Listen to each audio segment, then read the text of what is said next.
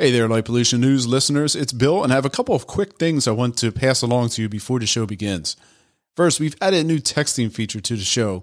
If you have any questions, thoughts, comments that you'd like to make and be interested in having read on a future show, please check out the new Text Us button on the episode page from whatever podcast player that you are using. Second, we're going to try something new for our June recording. Now, I'm not 100% sure on how this will work yet, but I will be offering current paid subscribers a chance to watch a live feed, perhaps add commentary and questions during the show. I will be emailing our paid subscribers this month with the invites. If you are a paid subscriber, thank you, and definitely be on the lookout. I will say one caveat. I'm honestly not sure how this will work yet, so please be patient with me as I navigate through this new step forward for us here at Light Pollution News. All right, on to the show.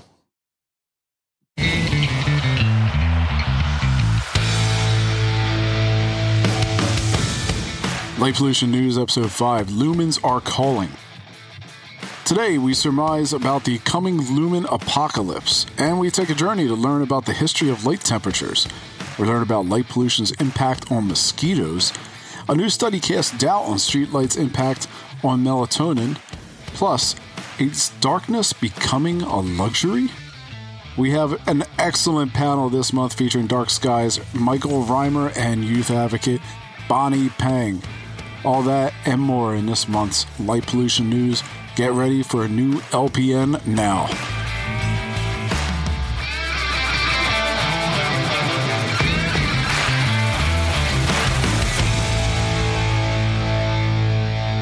Welcome you home to another episode of Light Pollution News Podcast, the place to hear all about the news related to light pollution and more. As a reminder, you can read all of the articles we talk about today, learn lighting tips, and more information by visiting our website over at lightpollutionnews.com. The article listing for this show and for all shows can be found also on our Reddit group at r/lightpollutionnews. And big news, now we have an Instagram account. You can join us over at Instagram at light.pollution.news. That's a light.pollution.news. And we're posting pretty regularly over there. Today, I'm very lucky to have a fun and young panel.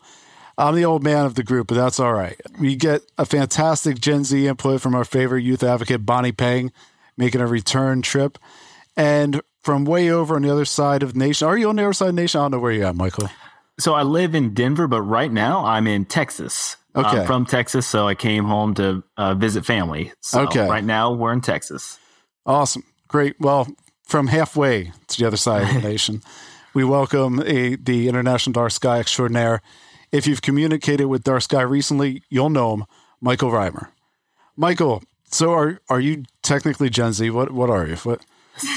Well, I'm 31, so I'm glad that you said I was young. I appreciate that. So, I think technically I'm millennial. I don't know if that's Gen Z also. I think that's Gen Y. But yeah, I think I'm just right above Gen Z threshold. Where do we go after Z? Bonnie, where do we go after? What's the next group? AA? No, I heard it was like Alpha or something. I don't know.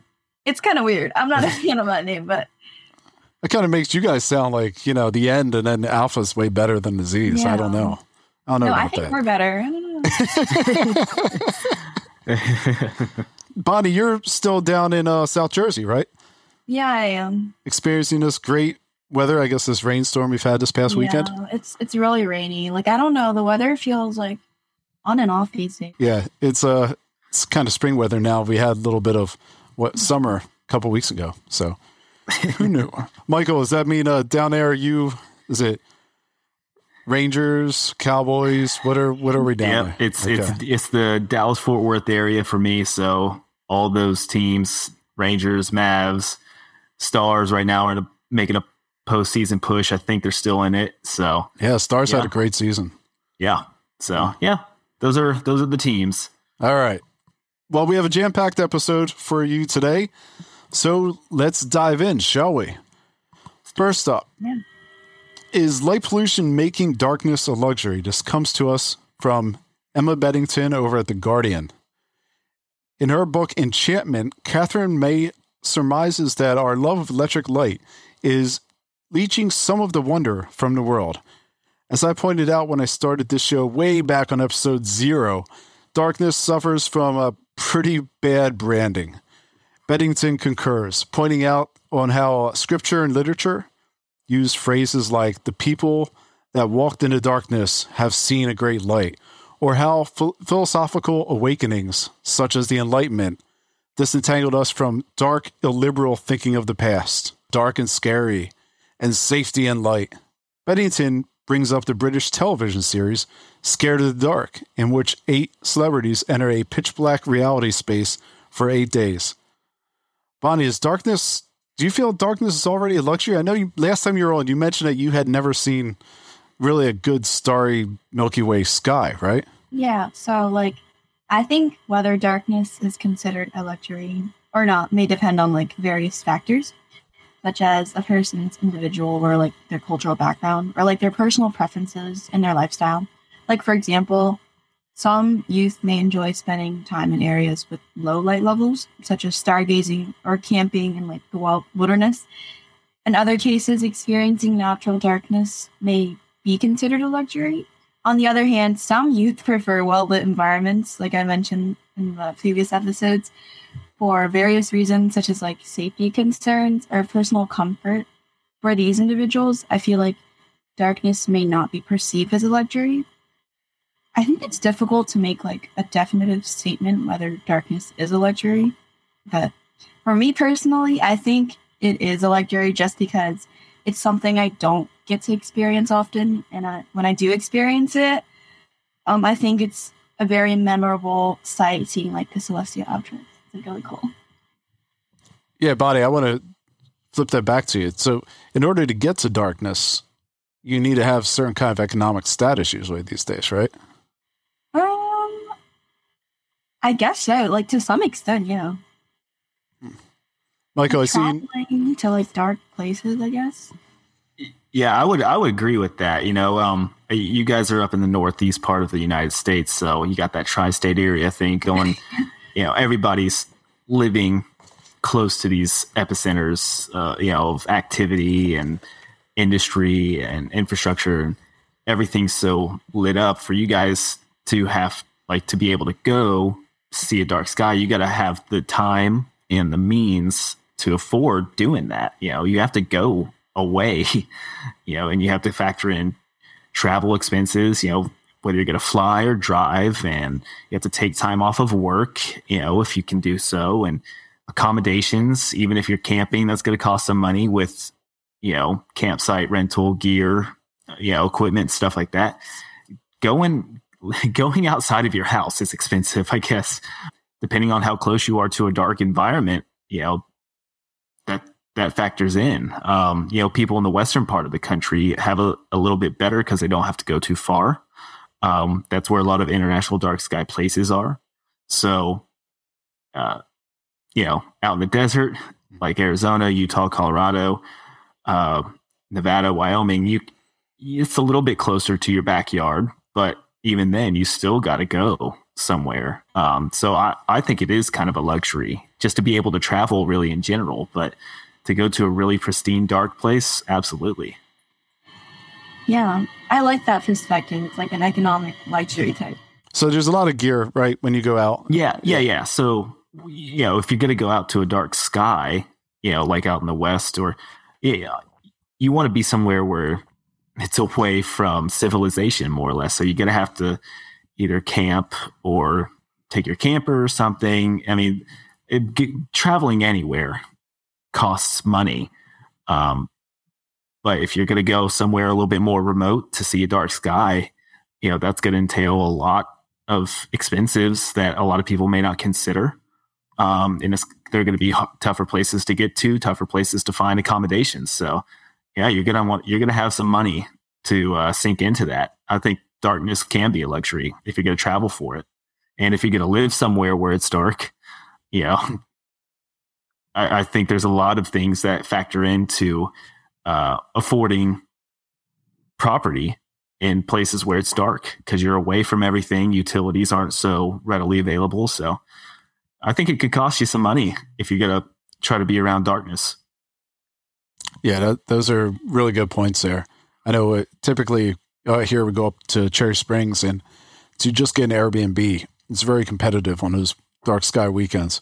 Any time of the year, it's very competitive. And the rates up there can range anywhere from a modest price, but all the way up to a very expensive price for a standard rental. We're not talking anything very special. It's kind of like going to a beach, whereby you have a limited resource and everyone kind of wants to do it for a few days. But it does cost money. I'm kind of with you on this, Michael. I think it does come across like it's much more of a luxury, and you have to be of a certain economic status, I feel, to really be able to enjoy it. And then, Bonnie, I get your point where, as younger folk, I feel so old saying that. I don't think I'm that old, but, you want to have fun. You want to go out, and there's a lot of things that you want to be experiential, right? Versus maybe I'll try to find a better way to describe how being in like an environment versus being actually tactile and engaging with the environment, right? Yeah, definitely. Does that come across to make sense? Yeah, it does make sense. Like, just with more hands-on in the environment rather than like on media. Mm-hmm. Yeah, definitely. Well, as many of you know, during April, many communities celebrated International Dark Sky Week. That happened during the middle of April. I myself helped. We did a Instagram takeover of our local Friends of the Wissahickon Instagram out here, which is a very big park in the city confines of Philadelphia. It's a gigantic park. To confirm Beddington's inclination to think that darkness may be a luxury, I decided to list just a few of the articles that came through this month. And there's many articles that came through this month, in part because we had Dark Sky Week, but also there's a trend upward now that we're starting to get closer to summer of people wanting to get out and do some activities with the family and share different things that they can't do on a normal basis, like going to national parks and seeing night skies. So just to share a few of them, dark skies, bright future, Japan looks to the heavens for tourism appeal, and that came through in the Japan Times. 4 nighttime spots to celebrate Dark Sky Week in Maryland, and this came through in Baltimore Magazine, which listed Assateague Island, Greenridge Forest, a former Civil War prison camp of Point Lookout, and Tuckahoe State Park in Delmarva. And then another one, the Tourism Department plans dark sky promotion, and this is from Register Herald down in West Virginia. Department of Tourism, I think it might have partnered with you guys, Mike, that they're offering up 100 dark sky themed prizes to tourists, including 15 GoPro Hero 11s. Yeah, West Virginia is going to be kind of stepping up in the dark sky game, I think. We actually have a group of advocates there who are looking to start a chapter in the state. It'd be the first one. At least if it's not a statewide chapter, it'd be more of a regional one around the Panhandle. And then West Virginia Tourism, yeah, they might be a sponsor for the upcoming photo contest for the IDA. So West Virginia is trying to make some headway. So It's pretty cool to see that they're promoting this. And those are some of the darkest skies on the east, is the Spruce Knob area, that part of the high Appalachians in West Virginia. That kind of, I think, entails the trend we're seeing. And I don't know, I personally don't think it's necessarily a good trend to see darkness go to luxury, to see a natural night sky go luxury. I think it just creates more divide. I know I've done outreach, telescope outreach with kids in North Philly and whatnot, and they're blown away by stuff you can see just in North Philly. We had Brandon Happ last month on, he does telescope outreach down in South Philly, and people really get impressed by it. You don't see it, you don't know it's there. Yeah. And just like many issues we've seen on the ecological side, where you may have not noticed different species disappearing, I feel like that's the same way we're seeing on the, our nighttime sky should not be lit up like last night. It was white because there's low-hanging clouds, so the whole night sky was pure white. That shouldn't be natural, but people won't know it's not natural unless they are able to step away from that. And in order to get people away from that, nowadays it does cost a significant amount of money to get people away from that so they can see that.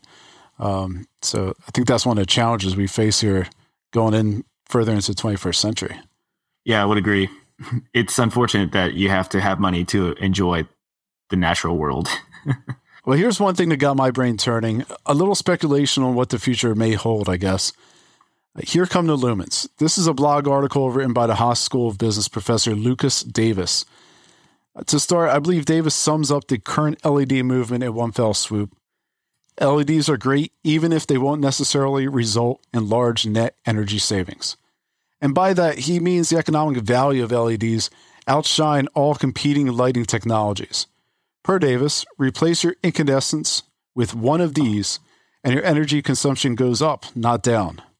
Davis argues using an example of the Amazon best-selling 120-watt LED bulb that produces 12,000 lumens, a brightness so intense that the instructions actually warn users not to look at the light for fear of eye damage. Let me put this in comparable terms.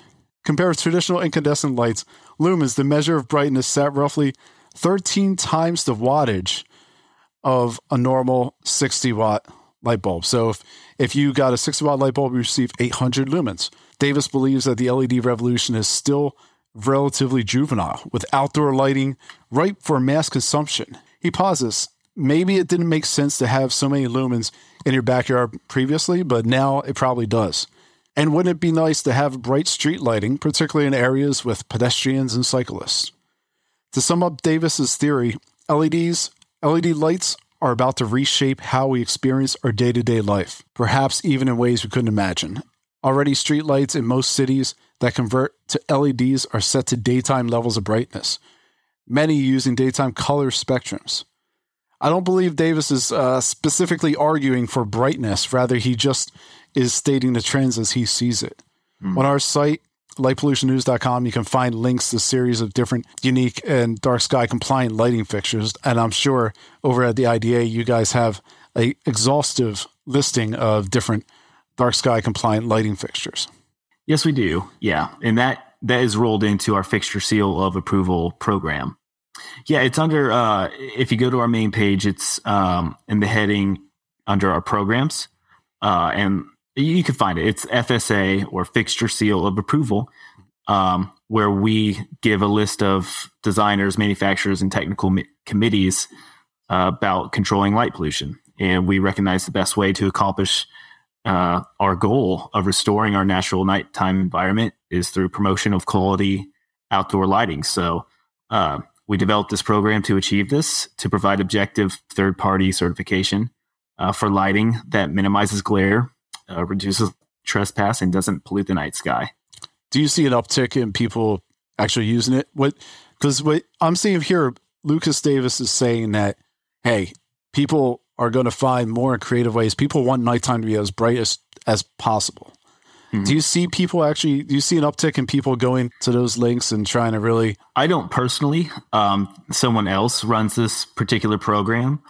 But we encourage our advocates and consumers to keep an eye out for these products, that have this seal. And you can, if you go to a Home Depot or Lowe's or any home improvement stores, and in the lighting section, you have to look around and check check the boxes, of course, but you'll see that label, you'll see that stamp of approval on the certain fixtures, and those are the ones that we want people to go for. And they're not ugly, they're very nice looking fixtures, I think. Yeah, so one of our neighbors has a great fixture. It looks like it's motion activated, and when it's not motion activated, it just looks like a candle, right? When it's motion activated, it's a sconce in the front of their porch, and when it's motion activated, it gets bright. But when it's not, it just looks like a gaslit candle or some kind of burning candle or something like that. It's very, very nice, very decorative.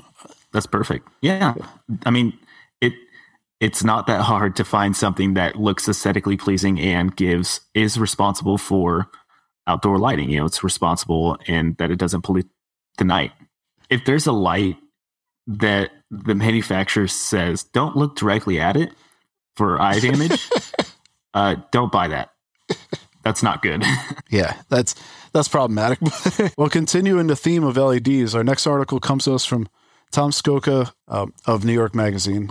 New light is bad. There's something off about LED bulbs, which will soon be, thanks to federal ban, the only kind you can buy. Skoka discusses an aspect of LED lights that he finds both hopeful and troublesome. From our vantage, this piece contains some interesting tidbits, including a discussion on color rendering. At the heart of the discussion was his assertion that obtaining light characteristics derived primarily from two different schools of thought, which this is stuff I did not know about. The engineers and the doctors. Per Skoka, the idea of modern LED color output derives from the Nobel-winning application of gallium nitride to create a standardized blue hue, which can be found in everything from street lights to flashlights to headlights and more. From the engineer's perspective, the blue light is rational, in line with solar daylight. Offices, malls, factories came to embody the oppressive 5,000 Kelvin lighting temperatures.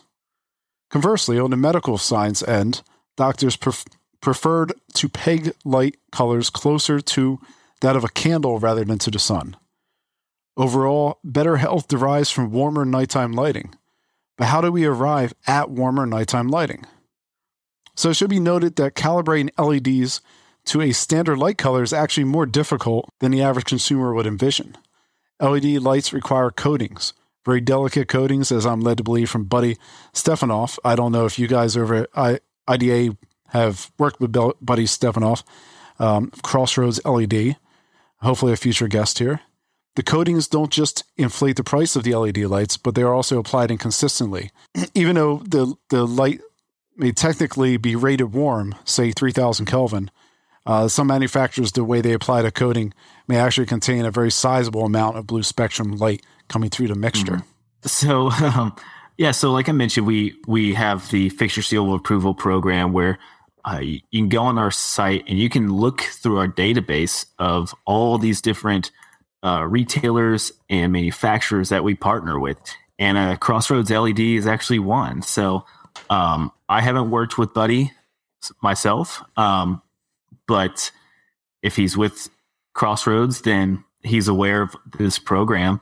And we have tons of manufacturers that we work with to provide dark sky friendly lighting.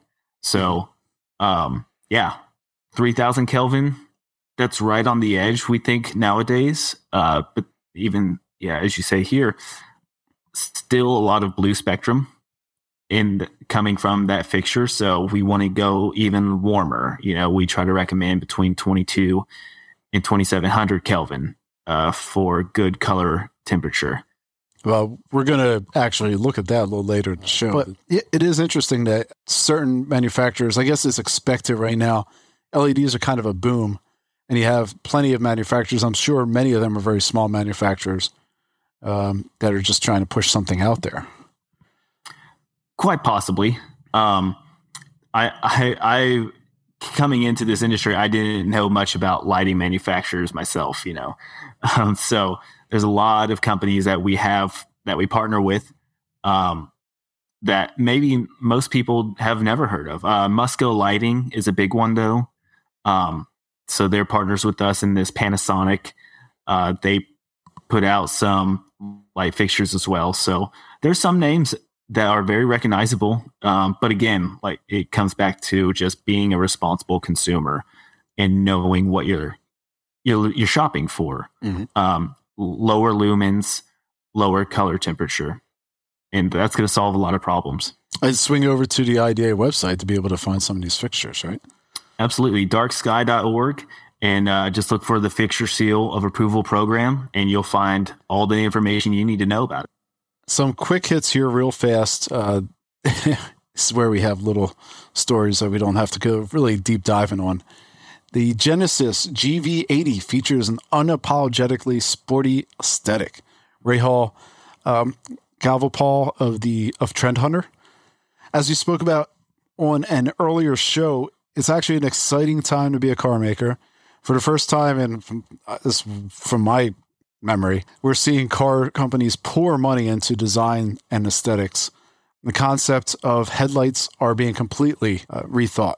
Luxury SUV maker Genesis looks to take things to the next level by wrapping the head and rear lights around the side of the car in order to make the car appear visually streaky. Overall, a pretty sharp upgrade from a car series that, if you look at it right now, it doesn't look much better than, Grandpa's Sunday Cruiser. Though I imagine something like this might get you murdered if you decide to, lock or unlock your car at a star party.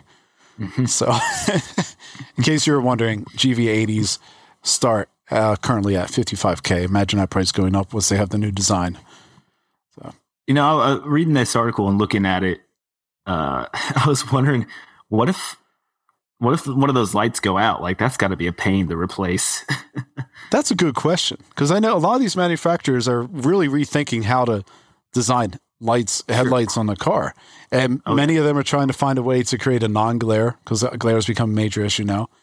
Mm-hmm. And how much is it going to cost? How do you do it? It's all going to be specialized. You have to, it's not like the current times when, at least for my car, I have a Subaru, just go down to the store, like AutoZone, get a new light bulb. Costs what? Now $20. Exactly. Yeah, I don't see this car allowing you to do something like that. Maybe you have to have subscription for the headlights. I don't know. Oh my gosh. Shenzhen's Shizhong has been named the first international dark sky community in China, which is pretty exciting news for our Chinese friends. It's the first of its kind in China. The International Dark Sky celebrates Shenzhen's amazing dedication to preservation of night sky. Shenzhen Dapeng New District, which sits on the southern tip of China, roughly an hour drive from the Shenzhen city proper. Congratulations to Dark Sky for being able to add another one to the list. Is there anything else you want to have people be aware of with this one? I know you guys added another one down in New Zealand as well. So I think, there was one in New Zealand. I'm not even going to try to pronounce it. But there's also Dark Sky Community down in Bee Cave, Texas, kind of down in the hill country around the Austin area that recently got designated too. So we love adding communities and urban areas to the Dark Sky Places program. Parks, sanctuaries, and reserves are more or less easier. I put that in quotes. There's different stipulations for these certifications. But for parks, sanctuaries, and reserves, they're usually less populated areas already. Mm-hmm. They still require cooperation and changes from nearby municipalities. But towns and communities, more urbanized places, when they take the charge to commit to changing lighting in the name of dark sky preservation, that's really exciting. And it's a great way to bring in business, tourism, because you can use that's another selling point. So I think it's a great way to market the community, and we love seeing that list of international dark sky communities grow. Yeah, definitely. So congratulations to these guys. Yeah, and I remember being out in Hong Kong, and that area is not very dark in any stretch of the word. Not at all. Now it's like New York over there, I think. Yeah, and they have a light show that goes on at 8 p.m. every night. Oh, how festive. Yeah. Donegal Dark Sky aiming to draw more young people to the world of astrophotography from the Donegal News. The brilliant northern lights this year have piqued the interest of more than just a few Irish folk. Photography enthusiasts look to keep the ball rolling by enticing folks of all ages, especially young, into taking photos of the heavens. And with cell phone cameras as good as they are, I think pretty much anyone can do this with rudimentary lunar to even some pretty, mild Milky Way shots. Bonnie, have you used your phone to actually try and capture anything in the sky? Yeah, wait, can you guys hear me? Yep. Okay, so I think that article was really nice to hear. I just want to say, the Northern Lights are a stunning natural phenomenon. And it's always great to see people, taking pictures of it or, show interest in taking pictures of it. And yes, back to your question. I do use my phone to take pictures of the sky. But it's not as, I don't know. It's not as like the quality I expect to see like when professionals take it. Like I just see like kind of a blob when I take it because it's just kind of blurry. But I try my best. The technology's getting there for cell phones. Yeah. Samsung. Yeah. Do you have a Samsung or Apple? I have an Apple. Yeah, I think Samsung's ahead of the game on this one. Yeah. I've seen some pretty dang good astrophotos from a Samsung. Definitely. Yeah. But yeah, Bonnie, the phones are catching up. But the fun thing about astrophotography is it takes a long time. A lot of those pictures that you see are, Like edited, and their process, and they got long exposures and everything like that. And but yeah, I remember my first astrophoto was try to hold my iPhone up to the eyepiece of one of my telescopes, taking a picture at the moon, and it just looks terrible. But I just think, oh, this is the best picture ever taken by anyone. So I mean, at least it worked. It kind of worked, but yeah, I mean that's kind of everybody's first astrophoto. Like when they go to a star party, they're like, "Oh, I got to take a picture of it."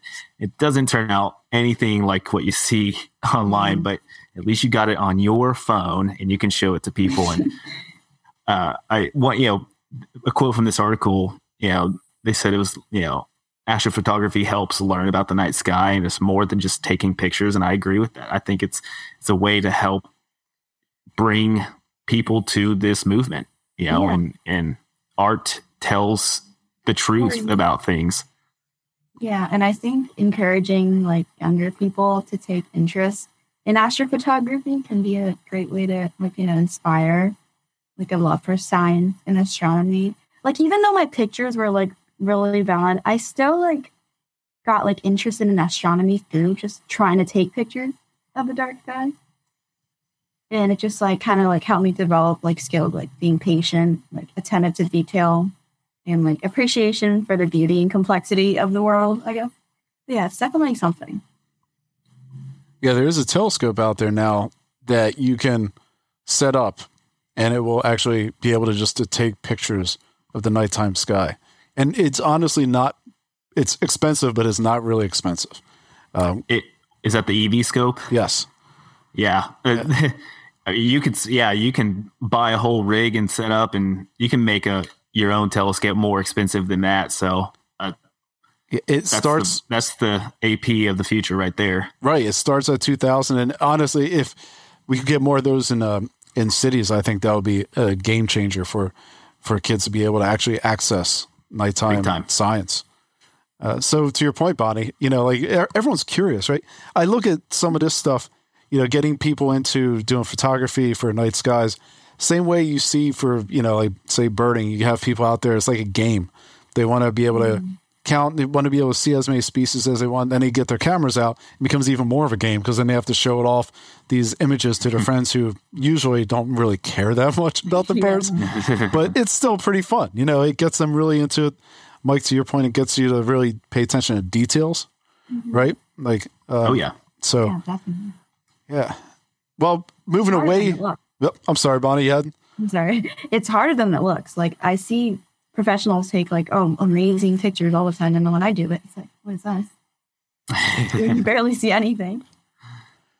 Let me move us on here a little bit. De'Aaron Fox lights the beam after the Kings' first playoff win since April 30th, 2006. This comes to us from ESPN. Sacramento Kings fans have a reason to rejoice finally. As the recording time of this show, Game 7, first round of the NBA playoffs, actually has been playing for a little bit now. I don't know what the score is. But should Sacramento beat Golden State, expect a mega purple signal akin to channeling your inner Batman into the sky. The bright, glowing purple beam, which had to be cleared by the FAA, is lit up following every victory until midnight as a symbol of unity for the city and the team. Outside of the arena, a giant purple LED billboard calls out prior to lighting the beam, light the beam in flashy moving LED letters.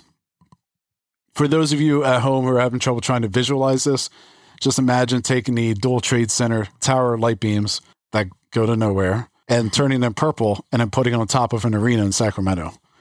And that's what we're looking at there. Finally, we have one last quick hit here, and that's a mysterious spiral that looks like hazy, glowing galaxies seen hovering over Alaska's northern lights. Lee Cohen, CBS News. Many of you are aware that we're entering the sun's solar maximum, which provides brilliant nighttime aurora shows in high latitudes. However, how about this? Northern Lights photographers became mystified when a giant white galaxy-like spiral appeared in their images. Elizabeth Withnall witnessed the phenomenon from her home in northern Alaska. Per Withnall, I always see strange things in the sky, but this was insane. Withnall hoped the mystery spiral signaled the emergence of an alien spaceship.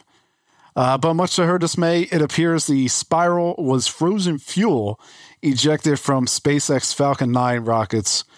Maybe next time, Elizabeth, we'll get those aliens. It's always next time. That signals to us a good time to take a breather. We've been going strong this afternoon. For those of you not aware, this show is recorded on Sunday afternoons, and I'm very, very thankful for my panel this month. Hailing from a unique and wonderful South Jersey, we have Bonnie Peng and our friend Dark Sky's own, although we may need to borrow him, at least his expertise from time to time, is Michael Reimer. Thank you guys for joining. It's great to have you guys here. I want to quickly make everyone at home aware that everything you're hearing today, you can read about on our website at Light Pollution News. You can also learn about dark sky friendly lighting solutions from your yard to your pool. You can also follow us on Instagram at light.pollution.news. And why not have your voice heard? Join us over at Reddit at r/pollution, Light Pollution News. Before we go any further, I'm curious to what's going on in everyone's lives. Michael, anything new being rolled out over at Dark Sky? Yeah, so we, as you mentioned, I think earlier, we've just wrapped up International Dark Sky Week at the end of last week, or I should say the beginning of last week, the 15th through the 22nd of April. And we had a huge success. Bonnie was a big part of that. We had 91 International Dark Sky Week proclamations, which are just symbolic documents signed by like your mayor or your council or your governor, just the leader of your community, just making the declaration of, hey, this week is International Dark Sky Week. So our goal this year was to get 91, or I'm sorry, it was to get 100. We got 91, including Bonnie's for Atlantic City, right? All right. Atlantic counties, excuse me. So, great work there. We had over 100 events just submitted to us alone. That number's much bigger of actual events that were hosted around the world to celebrate. So, very successful International Dark Sky Week. And then very soon, this coming month in May, we are kicking off our Capture the Dark photo contest. So we're talking about astrophotography. If you got photo skills in the dark, if you got chops for it, you can enter your photograph into our contest for some pretty cool prizes. So that's going to kick off here soon and go all summer. So that's what we got going on right now at Dark Sky. You guys are busy, very busy. Year round, man. Bonnie, I want to hear about the proclamation. What happened down Atlantic County? Don't worry. Okay, so like Michael said, yes, I did get my first proclamation passed for Atlantic County. It was like really cool. Like the process itself, I had to meet up with like a county commissioner, and she kind of helped me get that thing passed. And then I got like one of those cool folders with like one of those official signatures. It was really cool. Mm-hmm. And I just say I love presenting the issue to like in like a room. So I was in like this room with like all the county commissioners, and like I'm kind of sarcastic. So when I was giving my speech on like pollution, I was like, it was like my way of saying like, hey, so our Earth's dying. Turn off your lights, And then it was super fun and like a new experience for me. I got to meet a lot of new people, and I forgot to mention something else. If you're a member of International Dark Sky Association, look out in your mailboxes for the Nightscapes magazine for the month of June, because I have a surprise feature in there where I talk about like my personal experiences with the night sky. And I think that's pretty much what happened this month. Just a lot of like idea study stuff. Wow, that sounds great. Definitely will be looking out for that. Congratulations, Bonnie. Very exciting news. Next up, why it's time for Worldwide's Lights Out program by Brian Handwerk of the Smithsonian Magazine. Per Handwerk, lights have allowed us to capture many more hours for work and play. They've driven economic growth and social connections. They've made us feel safe. Turning out the lights seems unthinkable, yet a lack of thought has produced enormous amounts of unnecessary and misdirected lighting. Handwork continues. 80% of the world's population lives under sky glow. And in the US and Europe, make that 99%. Light pollution increased over half in the past 25 years and is growing at 2% at a compounding rate per year, outpacing current population growth. The article shows side-by-side night sky images taken of Cambridge, Massachusetts, one taken on at 2:40 a.m. on May 13th, 1850, and the other taken at 2:40 a.m. on May 13th, 2020. The 1851, no shock, showed roughly 150 stars, and the 2021 showed 8. I think there's a little difference in the technology there, so you can extrapolate as you will for the how bright the skies probably were 170 years prior. The article goes on to cite numerous examples of how artificial light disrupts and endangers nighttime species. As the light goes up, insect populations continue their staggering fall. Take, for instance, the cabbage moth, which only operates and reproduces in the dark. Light disrupts the female moth's ability to produce pheromones and attract mates. Per the article, some flowering plants, including bananas and mangoes, open at night to attract pollinating bats and insects, and are thus at risk when a nocturnal environment stops being nocturnal. There's been a lot of studies on ecology. There's been a lot of studies on how, ecological behavior changes. But this growth, I want to look at that growth, that 2% compounding rate growth. How much of that do you think, Mike, is coming from, say, the fact that LEDs are so readily available, going back to the earlier article where here come the lumens, how much of that is just the fact that there's a segment of the population that really just want things lit up, and they're kind of filling that void, but I feel like it's got to slow down at some point. I think it'll, you have it noted here that it's outpacing population growth. I think with population growth, we see urbanization. We see, the sprawling, the urban sprawl. Dallas-Fort Worth is a great example of that. It's, you guys up there in the north, everything's kind of built up. But that's probably changing. I'm not saying that's strictly uniquely to the Northeast, but in DFW, everything's spread out because there's land. So, places that are 45 minutes to an hour drive from the heart of downtown Dallas, you're still seeing a huge amount of sky glow, not just from Dallas, but from surrounding suburbs, because these places are just growing. So I think that's what we're seeing in this light pollution increase, especially in the US, that more and more people are moving away from city hubs. And so these suburban areas are becoming a little bit more urbanized because you live an hour from the city. Who wants to go to the city every time they want to go out? They want to go somewhere where it's a little bit more accessible, closer to home. So you got more people, you got more industry, more commerce. You got these places where people just want to go hang out and eat, and they want those places lit up at night too. So I think that's a huge part of it, is that our cities are growing, our suburbs are growing. That compounded with these excessively bright light bulbs and these fixtures and LED boards all over the place, it's a recipe for absolute disaster. And it's wreaking havoc on our ecological systems, and we're going to feel the effects down the road for sure. I have a friend who's also, he's in North Jersey, and then I think he was outside watching the sky, I guess, and then across from the, I guess not really ocean, but kind of like a lake area, you could see the Atlantic City casino lighting from where he lives. And I thought that was just crazy because, I was like, Yeah. miles away. And you could see like the effects of light pollution. Yeah, no doubt. It's pretty.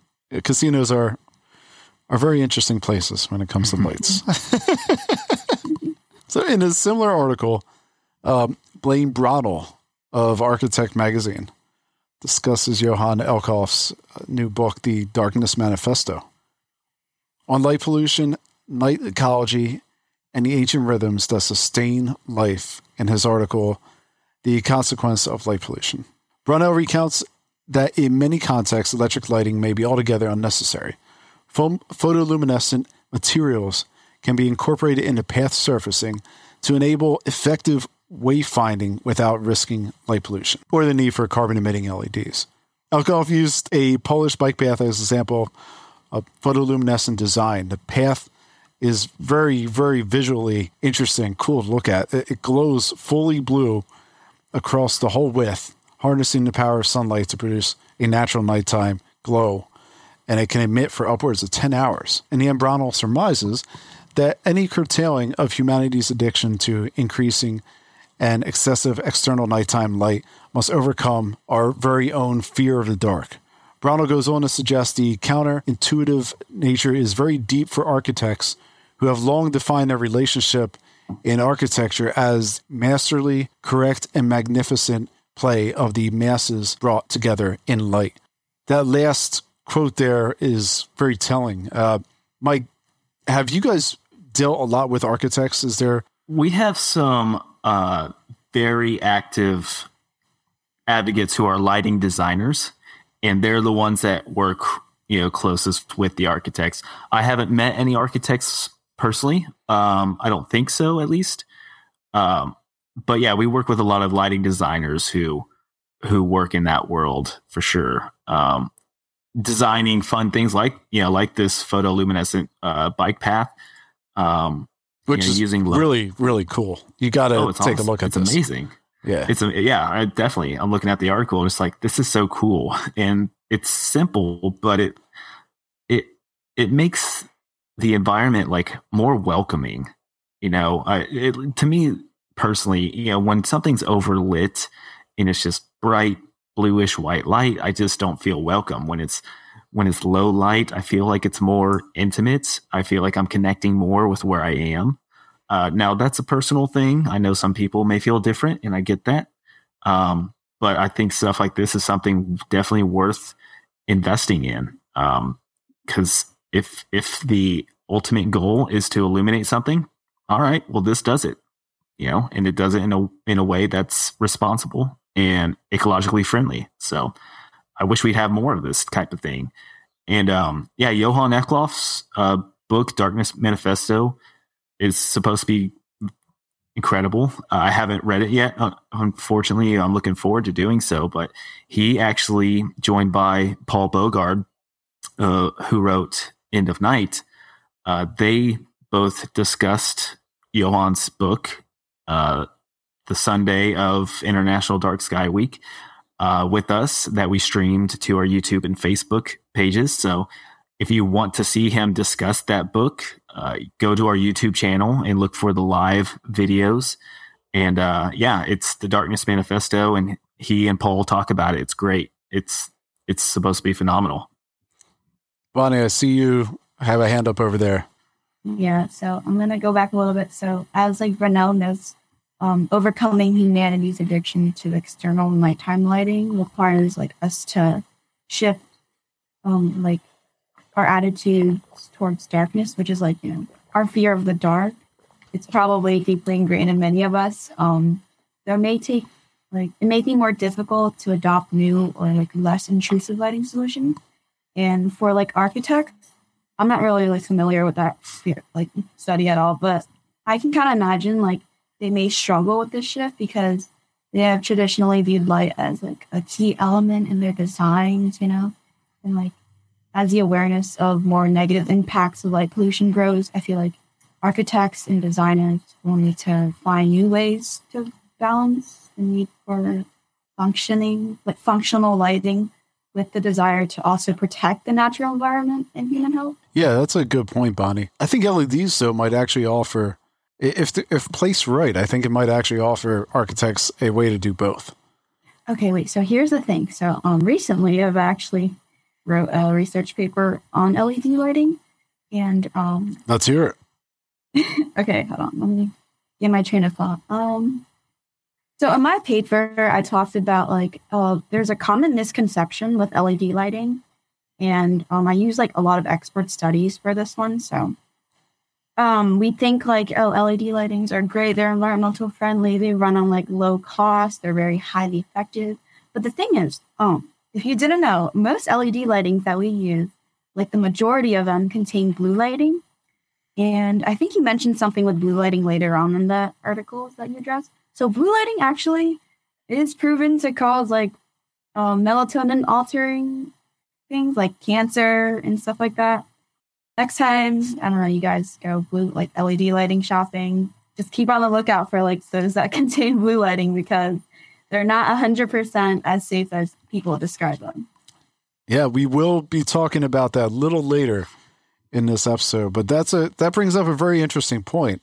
There's a little shift out there of people, like it's a small undercurrent economy that you can get a whole bunch of glow-in-the-dark stuff for your house, for your yards, for when I go stargazing, actually, I use glow-in-the-dark tape all around my stuff so that way I can see it at night. And no, it's very smart.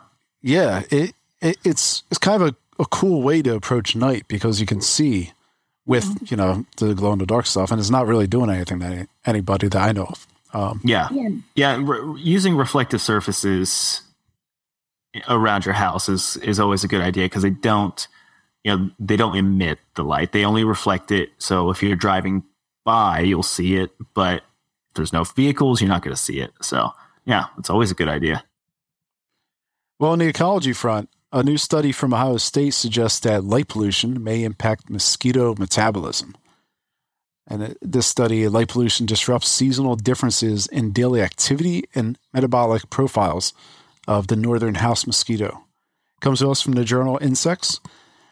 Given that light pollution affects circadian rhythms of other insects, it should be no surprise that the findings indicated that the length of the day determines when mosquitoes suspend their development in winter months, and that increased levels of light at night drove mosquitoes to continue being active later into the fall, past times in the year where day length hours normally start receding.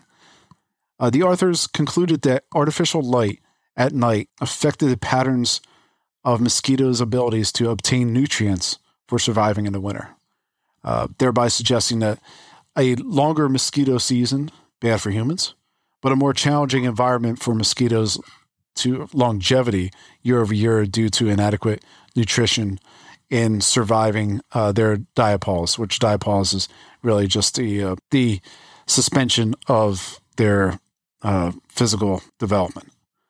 So the research team used 24 mosquitoes in their observations and are currently looking to test this hypothesis in the field. Bonnie, yes. Okay, so I read a lot of papers here and there, but this is something also very up my alley, not because I'm a mosquito enthusiast. I do not like them, but because I recently wrote another paper on this matter, and I have to say, first, the research paper just confirms like when there is artificial light at night, mosquitoes, their activity levels are like rather low, as opposed to when there is when there is no artificial light at night, that the mosquitoes' activities are higher. And I thought that was really like counterintuitive because mosquitoes, like most insects, cannot tell when it's day or nighttime. So the light kind of confuses them at nighttime. And with extended periods of quote unquote daytime, when in reality it's just artificial light at night, their circadian cycle is definitely affected. And this actually means bad news for humans because they will be feeding on us for a longer period of time. And their potential for carrying like airborne diseases is also like kind of bad for us. Yeah, it could rise, right? Yeah. Yep. I read in another article by Eric Bender on the effects of urban evolution. And then he makes a point like mosquitoes and insects they actually have built immunity to anti-pesticides, which makes this effect 10 times worse because personally, I would not be happy with mosquitoes attacking me like 24/7. Yeah, no doubt. This sounds like a nightmare. Well, we have some quick hits here, and this one's interesting. It's a little scary. Coming to us from the San Francisco gate, an unnamed 61-year-old woman went missing after she left her Death Valley astrophotography group to retrieve something from her car. The group was headed over to Badwater Basin, and they alerted the rangers when she didn't return. Park rangers arrived around 2:30 a.m. and commenced searching on foot with the help of brightly lit vehicles all over the place. Fearing for the worst, park rangers even sent a request to California Highway Patrol for a helicopter. However, the woman was eventually spotted 2 miles past the Badwater Basin parking lot at 8:20 a.m. Very glad to hear that she ended up safe, reuniting with the group. In such environments, I suspect flashlights really don't provide as much assistance as people would give credence to. In my experience, when in really dark places, the light, especially white light, can sometimes just make trails in natural areas kind of look two-dimensional. You can't really tell the depth of the actual area.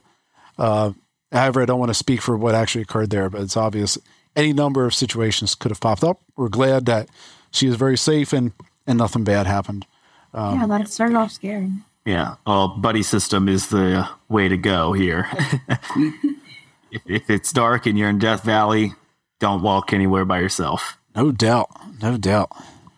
I feel like we talked about Death Valley before on this podcast. Well, yeah, Death Valley does a lot of outreach. They do a lot of, people go out there for a lot of photography, and, it's a naturally dark place. So, in other news, a rather interesting device out of the Con Expo, that is Construction Industry Expo, allows road workers to utilize better lighting when working at night. Blue Virgil developed a high-intensity tethered LED array to a drone to provide more direct and uniform lighting in a road work environment that potentially has never been done before. Compared to current setups that use light towers, often poorly angled ones at best, the tethered drone offers brighter and better directed lighting, potentially negating dangerous glare, shadows that affect workers, that can have drivers may not be able to see some of the workers as well, that can affect residential environments, wildlife, and motorists. I think poorly angled lighting is very dangerous for everyone. Nighttime drivers, if you ever drive your car on the road at night, you notice more headlight glares than what's actually seen on the road. That is a problem. The development of a tethered LED array drone for road work lighting is an interesting innovation. I think it has potential to provide better directed and brighter lighting for road workers at night, which could help improve safety and reduce the risk of accidents. Of course, this also comes at a limitation of we need to invest in this for long-term solutions. Yeah, I think it's a really useful tool for road work. I agree with you. When you're driving down the road, especially you'll see the light towers, they'll go right in your eyes. You won't be able to see the workers because the contrast is apparent, and you'll just be blinded by that glare, right? Yeah. So I think this is very useful. Have it light come top down, and I think it's a win for all parties here. But keeping with the topic of innovative lighting, this one comes to us from the beautiful hellscape that is Twitter. A video showing corresponding green, red, glowing traffic signal poles it is making its way around. Currently in use in various parts of the world, including parts of India and Turkey, uniform light switches harness the lumen power of LEDs to provide a solid color traffic signal from traffic light, the actual fixture, all the way down the pole to the curbside. To put in layman's term, the whole pole, including the traffic signal itself, is either green or red, depending on the signal. I'm curious about your guys' feelings on this one. I feel like this is, I don't know, Bonnie. Okay, so I think it's unclear whether this technology will be widely adopted. It's encouraging to see innovative solutions being explored to address the challenges of modern urban environments. As with like any new technology, it will be important to ensure that the signal poles are safe and reliable, and that they do not create unnecessary visual distractions or confusion for drivers and pedestrians. Also, I kind of want to touch base on like another like LED lighting. They're dangerous in a way for like human health. So yeah, that's my take on that. It's an interesting idea for controlling traffic. I think we have a lot of bad uses for LEDs that are constantly being shown, usually in your neighborhood, my neighborhood, Mike, probably your neighborhood. From an ecological standpoint, from probably like a light pollution standpoint, it's probably not the best thing, but is this not a good use of I see where they're coming from. LED fixtures, like of lighting in general? Mike, you have any thoughts on that? When I saw it, it looked like it was just something more for aesthetics rather than the practical application, unless it's just higher visibility of the traffic lights. So if you're farther away from the intersection, maybe you can see what the light situation is from a better distance. But I don't know. It to me at first glance, it looked like it was just more of an aesthetic thing, and I don't know. I think using lights for aesthetics, just for fun, I know it can be done in a good way, but something like this, it didn't strike me as something that was very practical. So I don't know. Yeah, I agree. You're a hater, Mike, right? Just a hater. Big time. Yep. Before moving on to our policy segment, I came across this article. You're definitely suffering the effects of light pollution, but we're here to help. And House Beautiful by Magdalena St. Elian. Among the many useful tips in this article, St. Elian suggests that if your spouse can't turn off that TV while you're in bed, it may be time for a sleep divorce. Quoted in the article, Corbin Philhauer of the Development for Visual Comfort and Company, a dark sky lighting directs light downward and away from the sky, reducing light trespass.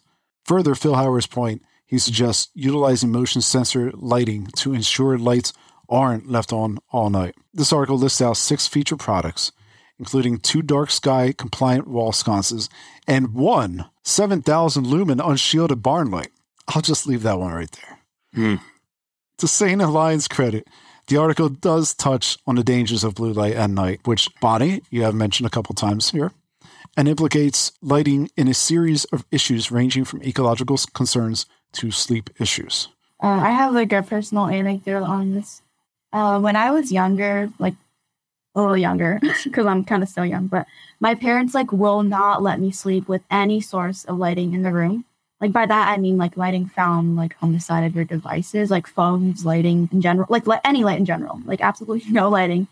And I'm so glad she did that, because now understanding how dangerous blue lighting can be at night, and especially for like younger people who are still developing. Yeah, that's a great point. And I know with my nephews, it was the same way. They can't have any lights in a room at night.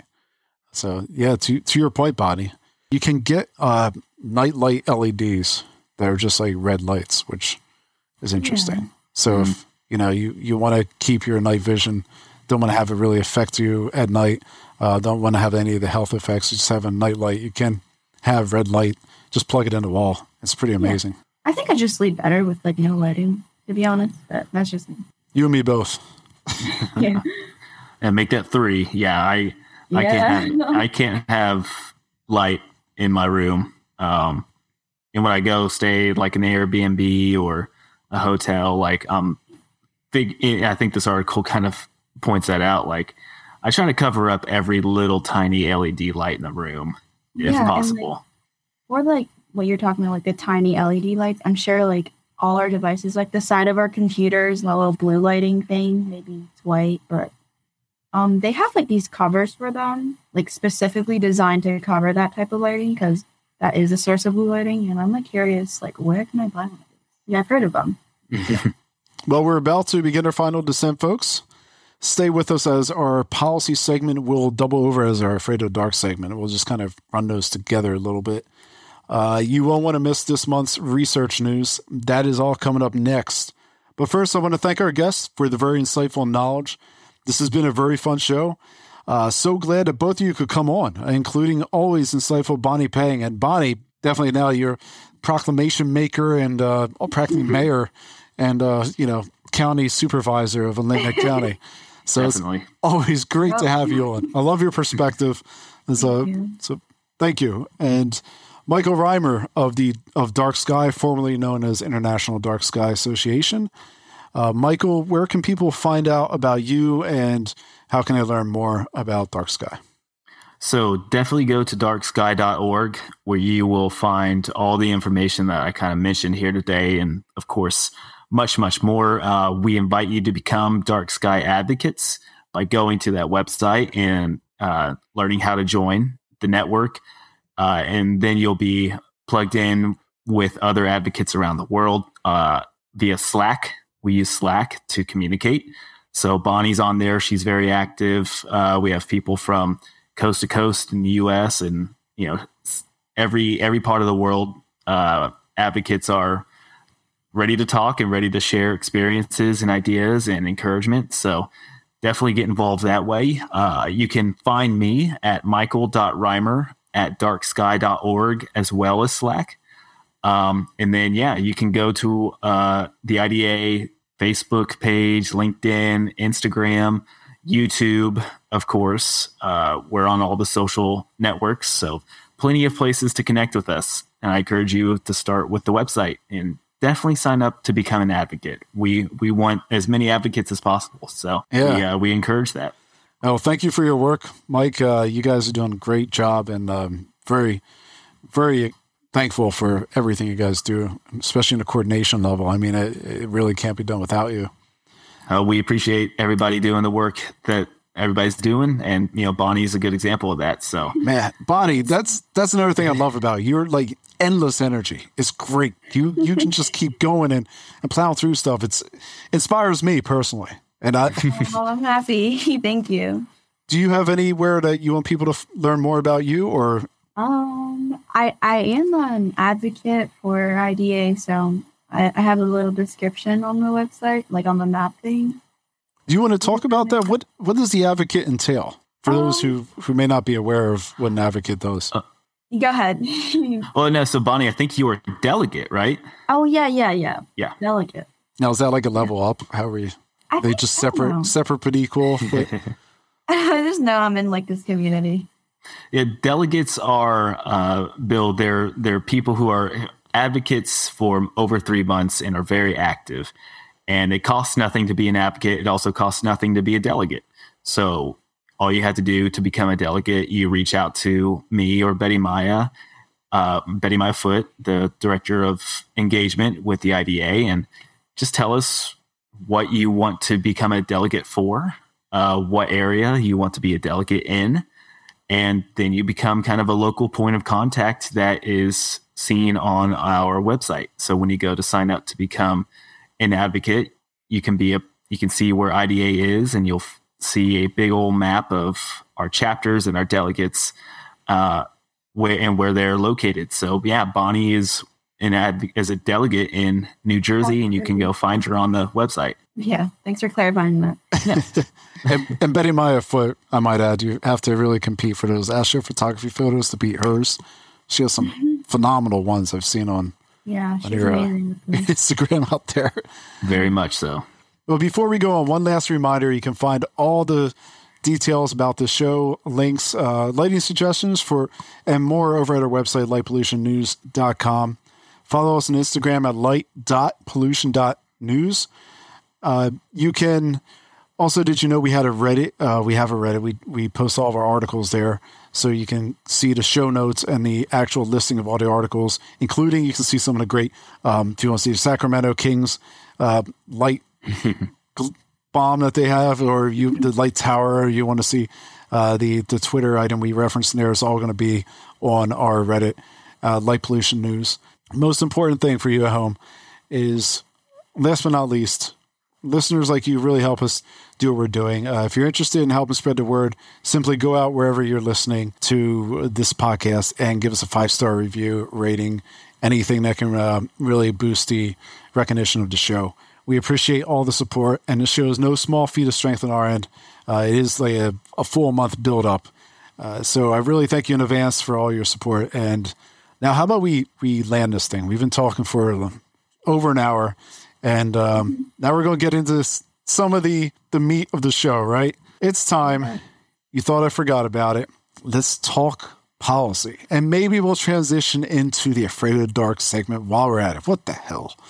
Do you remember that idiotically named Inflation Reduction Act? Did you expect the money to be used for new streetlights? Well, I got news for you. If you said no, I'll just say I admire the optimism. I guess the issue with streetlights really isn't the fact that the streets are lit, at least to me. That's not the concern, right? It's the boneheadedness of public officials that nearly always accompany these new plans. $3 million in federal dollars are headed to Norfolk, Virginia, to upgrade all of their 28,000 streetlights away from high-pressure sodium lights. Currently, city officials cite HPS lighting as hindering law enforcement from identifying the color of vehicles and identifying perpetrators. Apparently, their high-pressure sodium lights only emit strong orange spectrum that prevents anyone from seeing the color. They're not low pressure, I don't believe. I think they only have high pressure. The new lighting will no doubt be much whiter. Though temperatures were not given, they will also be much brighter. Per Norfolk City website, although it's recognized that a certain amount of illumination will spill onto private properties, no shielding or shading of any type will be authorized in order to prevent this from occurring. How kind of Norfolk. And there's more. Mayor Gloria of San Diego highlighted federal funding for streetlight repairs in multiple areas of the city. Looks like San Diego has a marginally better congressman than Norfolk. Their guys scored him $3.5 million in federal funding of street lighting. Unlike Norfolk, where the city had the common courtesy to downlight, San Diego is looking to repair and without a doubt significantly brighten up acorn-style streetlights that sit atop a pole, kind of resembling a candle, in the communities of Pacific Beach, Point Loma, and Logan Heights. Current lights are 70 years old and they suffer from sizable electrical failures. Career tip. If you're an electrician, I believe your golden age has arrived. One last note, Frederick, Maryland plans to update their street lighting to the lumen power of 11 because why not? Bright lights prevent crimes, right? But good news for those of you who live there. Mayor appears to have heard both ends of the story and will look to provide shielding so the light does not enter the homeowner's property. Well, that's kind of nice. So, Bonnie, yes, I see you have your hand raised. For the first article, he talked about like how funding will not be towards better and improved lighting. I think that adequate street lighting is an important aspect of public safety, and ensuring that streets are well lit is very important. But like as you suggest, the issue often lies in how public officials approach street lighting projects. There have been numerous instances where officials have made like poor decisions regarding the placement and the design of streetlights, which leads to like issues like light pollution, glare, and wasted energy. Speaking of wasted energy, according to the IDA Association, I read that like a third of the lighting at nighttime remains wasted and unused, totaling up to like $2.2 billion annually. Now, this is just me, but if I were like the government, I would take that like $2.2 billion into consideration of like the wasted lighting and probably invest that in like better shielding and improvements in nighttime technology for like a more sustainable future. Whether that is like adding motion sensors or even using plants to like counterbalance the fact that since so much energy is being wasted, like with the excess CO2 being emitted into the atmosphere, that more plants would definitely help with that balance. Well, last month we had an article of a community in Florida that was essentially lighting up their neighborhoods. Like it was like a highway truck stop. It was pretty amazing. It was like a pilot, a pilot gas station. You know, that's what to expect in Pompano Beach, Florida. That was so. I do think that the public officials, in some ways, they may be constrained by either contracts or, you know, they may be doing what really needs to be done from a logical and from a very deliberate sense. They may be thinking that what they're doing is right. And I'm not going to knock them for that. I do think that how about we move into our Afraid of the Dark segment? Because this is where the narrative is where my criticisms of public officials come from.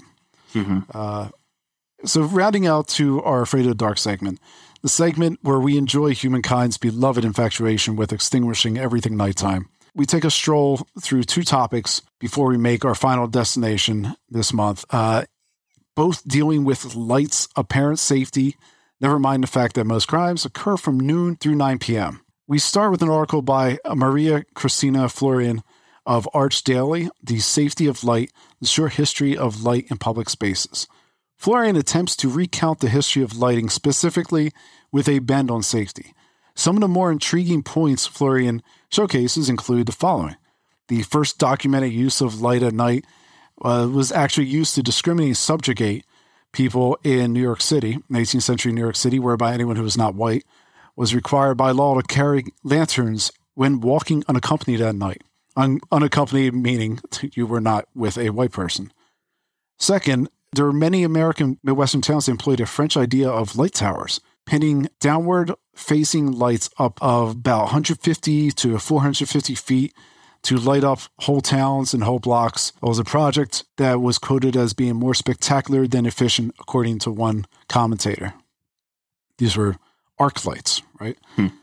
Third, per Florian, modern-day city lights can reveal discrimination through both restricted access to adequate lighting resources or being imposed harsh and bright lights to impose surveillance and public order. Keep that last one in mind. As we go forward, the second piece I have here, we take a look at a story closer to home for me, at the very least, and maybe Bonnie. Media conflates poverty with crime. And per NBC 10, here in Philadelphia, Camden working to fix streetlight outages to help make communities safer. Jersey has been a rough area for quite some time. It's no secret that Camden is a community that has faced hardship and challenges. However, that narrative of fear and crime falls into place a bit too well in this one. It's almost as if the politicians and the media are colluding here. Leaders cheered on a new initiative to put in functioning streetlights in neighborhoods, hopes that once the streetlights come in, gun violence will become a foregone thing of the past. Per the Camden police representative, this is very important for crime prevention in the city. There's many studies out there that showcase the benefits of a well-lit community, encourages people to stay out later. The narrative of fear and crime, especially in a historically disadvantaged community like Camden, is even more perplexing when the numbers indicate that crime has not only fallen year over year, but is significantly down from where it was 10 years ago. Many things have changed in that time, including deeper community integration, hence the new streetlights, and outside investments in the general area. And on that note, I'll bring up a recent research article in Urban Planning titled Natural Surveillance for Crime and Traffic Accidents, Simulating Improvements of Street Lighting in an Older Community. The article essentially says more lighting equates to safety. However, this study doesn't have any crime statistics in it. Instead, safety was narrowly defined by simply being able to identify a person's facial features. So having light that was applicable to be able to show someone's facial features. Streetlights certainly have a place in safety. They can help prevent pedestrian death, and they can help law enforcement identify criminals. However, in the past year, I've had no less than 4 people tell me, quote, there are many studies out there. But not one of those folks has been able to present one study. The study that often becomes the go-to for the many studies tends to be University of Chicago Crime Lab study indicating a dramatic reduction in crime when you light up the projects like a prison yard with all of the accompanying noises and smells that come from a hardy diesel-powered light fixture. To my knowledge, I do not believe that study, and Mike, maybe you can confirm this, or if you're aware, I don't believe that study was peer-reviewed. I may not be correct on that. Yeah, I think I've heard of this study, and I'm sure there's many studies like it. But at the end of the day, a study is going to say what somebody wants it to say. And what our responsibility is to analyze what is contributing to crime in certain areas. And it's not lack of light. When the lights turn off, no one's jumping up and saying, time to go do crime. That's not how it goes. Yeah. It's poverty and it's mental health. Those are 2 of the biggest factors in contributing to crime. And I think these cities and towns that try to overlight in the name of safety are doing it on bad faith. And I think a big part of that is that law enforcement is driving that narrative. And so it's really important for us to come together and really educate law enforcement to say, look, this isn't actually helping. And you guys need to stop saying that it is, because these are not the factors that are contributing to crime, and like Bill, you said, crime doesn't stop when the sun comes up. So it's a bad faith argument. Yeah. To me, the crime lab study is essentially saying if you can get rid of rats or mice if you just drop a nuclear bomb on a city. It goes back to Florian's quote, where you have discrimination from either restricted access to adequate lighting or from bright lights that impose surveillance and public order. How's that benefiting anyone to have to say the solution to all of your problems is by putting people in a surveillance state that is quite oppressive? Yeah, Bonnie. Yeah, like Michael said, like crime can happen anytime throughout the day, not just like, oh, it's nighttime, it's time to do some crime. Like it can happen anytime or not at all. And but they're not like, I guess lighting at night isn't a cure for all social issues. While increased street lighting can help prevent accidents and crimes, it's not the only factor in creating a safe environment. Like other factors, I'd say like community policing, like social programs, economic opportunities, educational resources can also help contribute to like reducing crime and like promoting safety. And like it's important to approach the issue of community safety with a multifaceted and like evidence-based approach rather than just relying solely on one solution. Yeah, Bonnie, a lot of these issues that we see are from 50, 60, 70, 80, 100 years of segregation, of bad city planning, of discriminatory city planning. Mike, you mentioned about trying to be able to communicate with law enforcement. To counter that, if a law enforcement officer or a chief of police or even a mayor is out there trying to get a handle on crime, and many of the community members, so in this Camden neighborhood, many of the members wanted to have improved and to have new street lights because the street lights they had were out. And I can understand that. You have a neighborhood there that, they want to be able to see, as someone in an article that I read earlier, she was like, hey, you know what? Yeah, crimes happen at night, but at least I can see the criminals. And, that makes sense. So you want to be able to see if someone is coming at you so that way, you can get out of the way.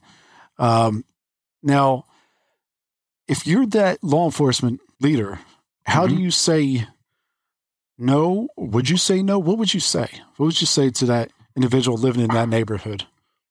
Saying that individual saying, I want more light? Right. If I'm law enforcement, I mean, it seems like a lot of law enforcement narrative is saying the light is doing our job for us. Whether it's preventing or assisting in apprehension of a criminal, right? If I'm the person who is being attacked, you're saying that the light is, instead of the cops having to actually do something, you're saying that the light is used as a crutch. I believe light is used as a crutch when it comes to preventing crime.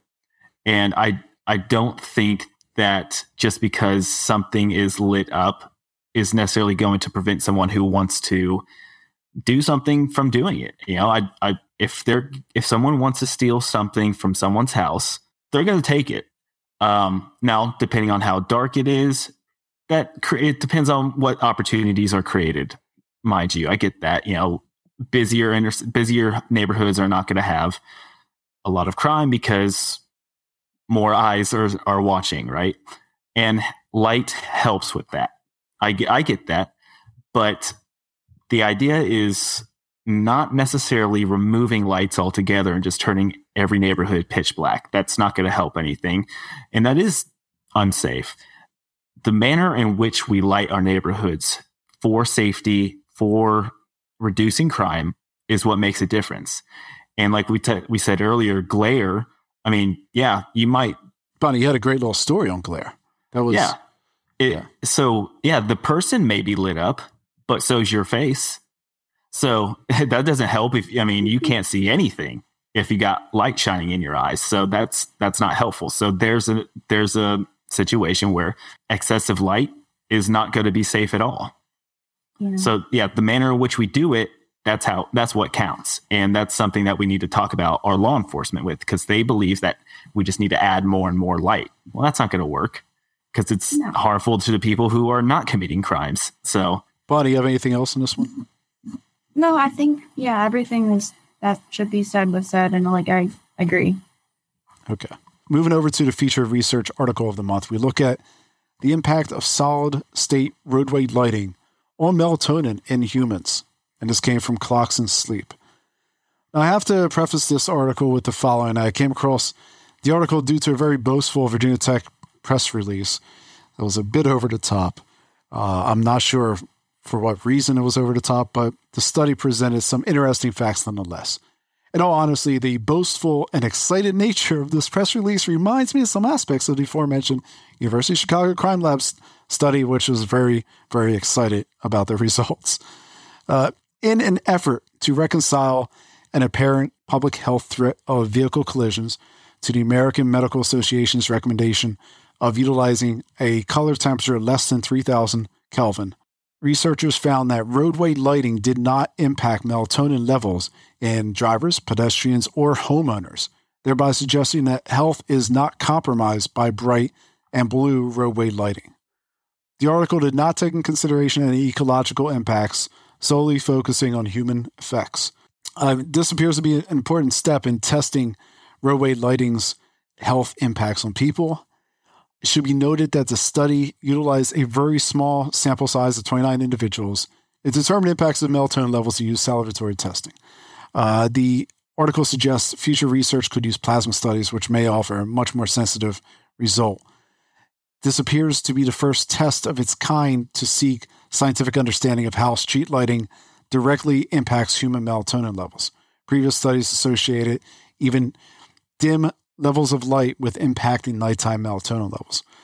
Bonnie, I see you over there jumping. What's your take on this? So, I think this article is biased, I think based on the information provided, this research seems to be a significant step towards forwarding and understanding the potential health impacts of roadway lighting on humans, which is great. While the sample size is small and further study may be needed to confirm the results, it is encouraging that the study did not find any significant impacts on melatonin levels due to roadway lighting. It's also important to note that more research is needed to fully understand the impacts of roadway lighting, because the studies, it seems, only focus on the human side of it and did not consider the ecological impacts of bright and blue lighting on the wildlife and the environment.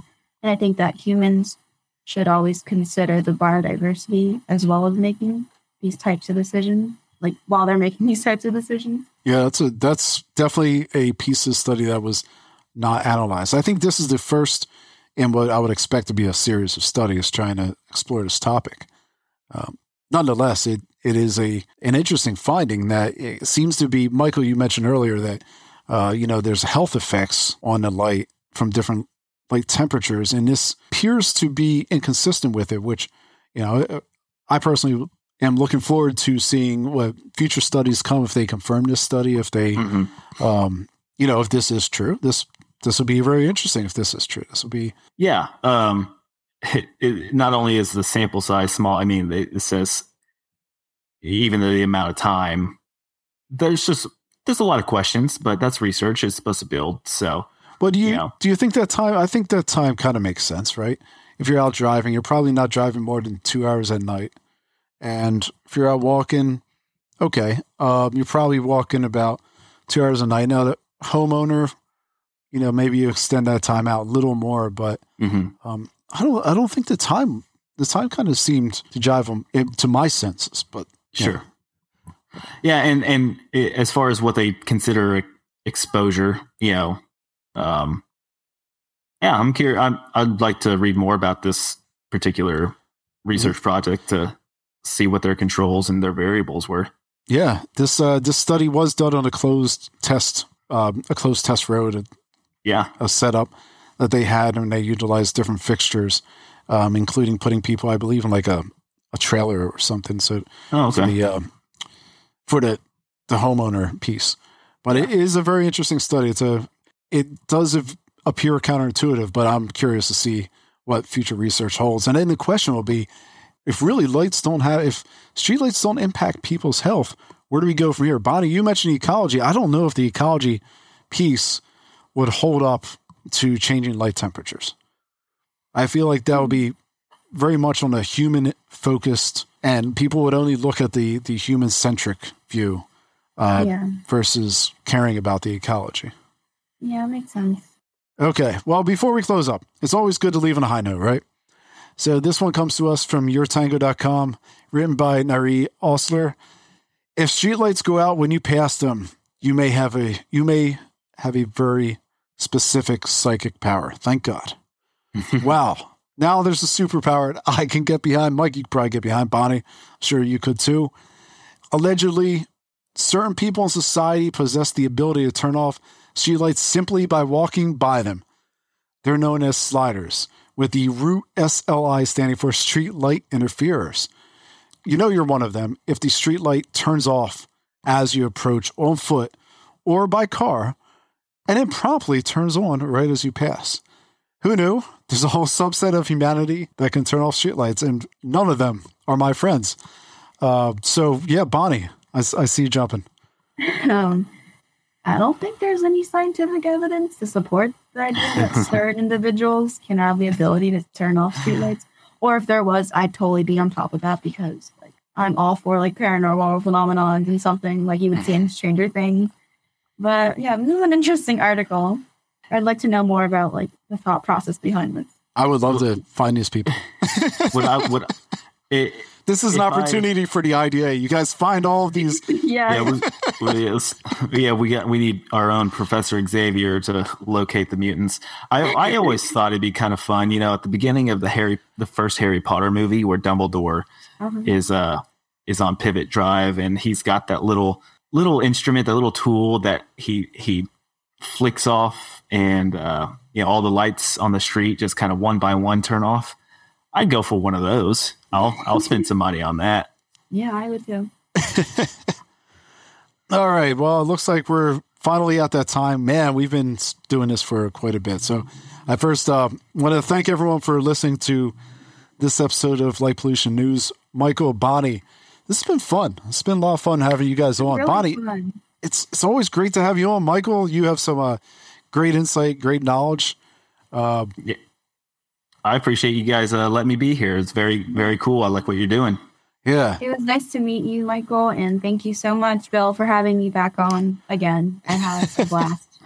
Yeah, no, it's always a fun time. I'm glad I was able to get us to not thoroughly waste our afternoon with technical issues, but hey, we made it. We made it to the end. We did it. So for those of you at home who are still with us, I really appreciate it. As a reminder, this show comes out once a month towards the beginning of each month. So be sure to subscribe, rate, review wherever you're able to. Join us over at Reddit on r/Light Pollution News or on Instagram at light.pollution.news. And of course, you can find articles, links, tips, and more over at lightpollutionnews.com. Once more, I'm Bill McGinney. Thank you for tuning in. Remember, only shine the light where it's needed.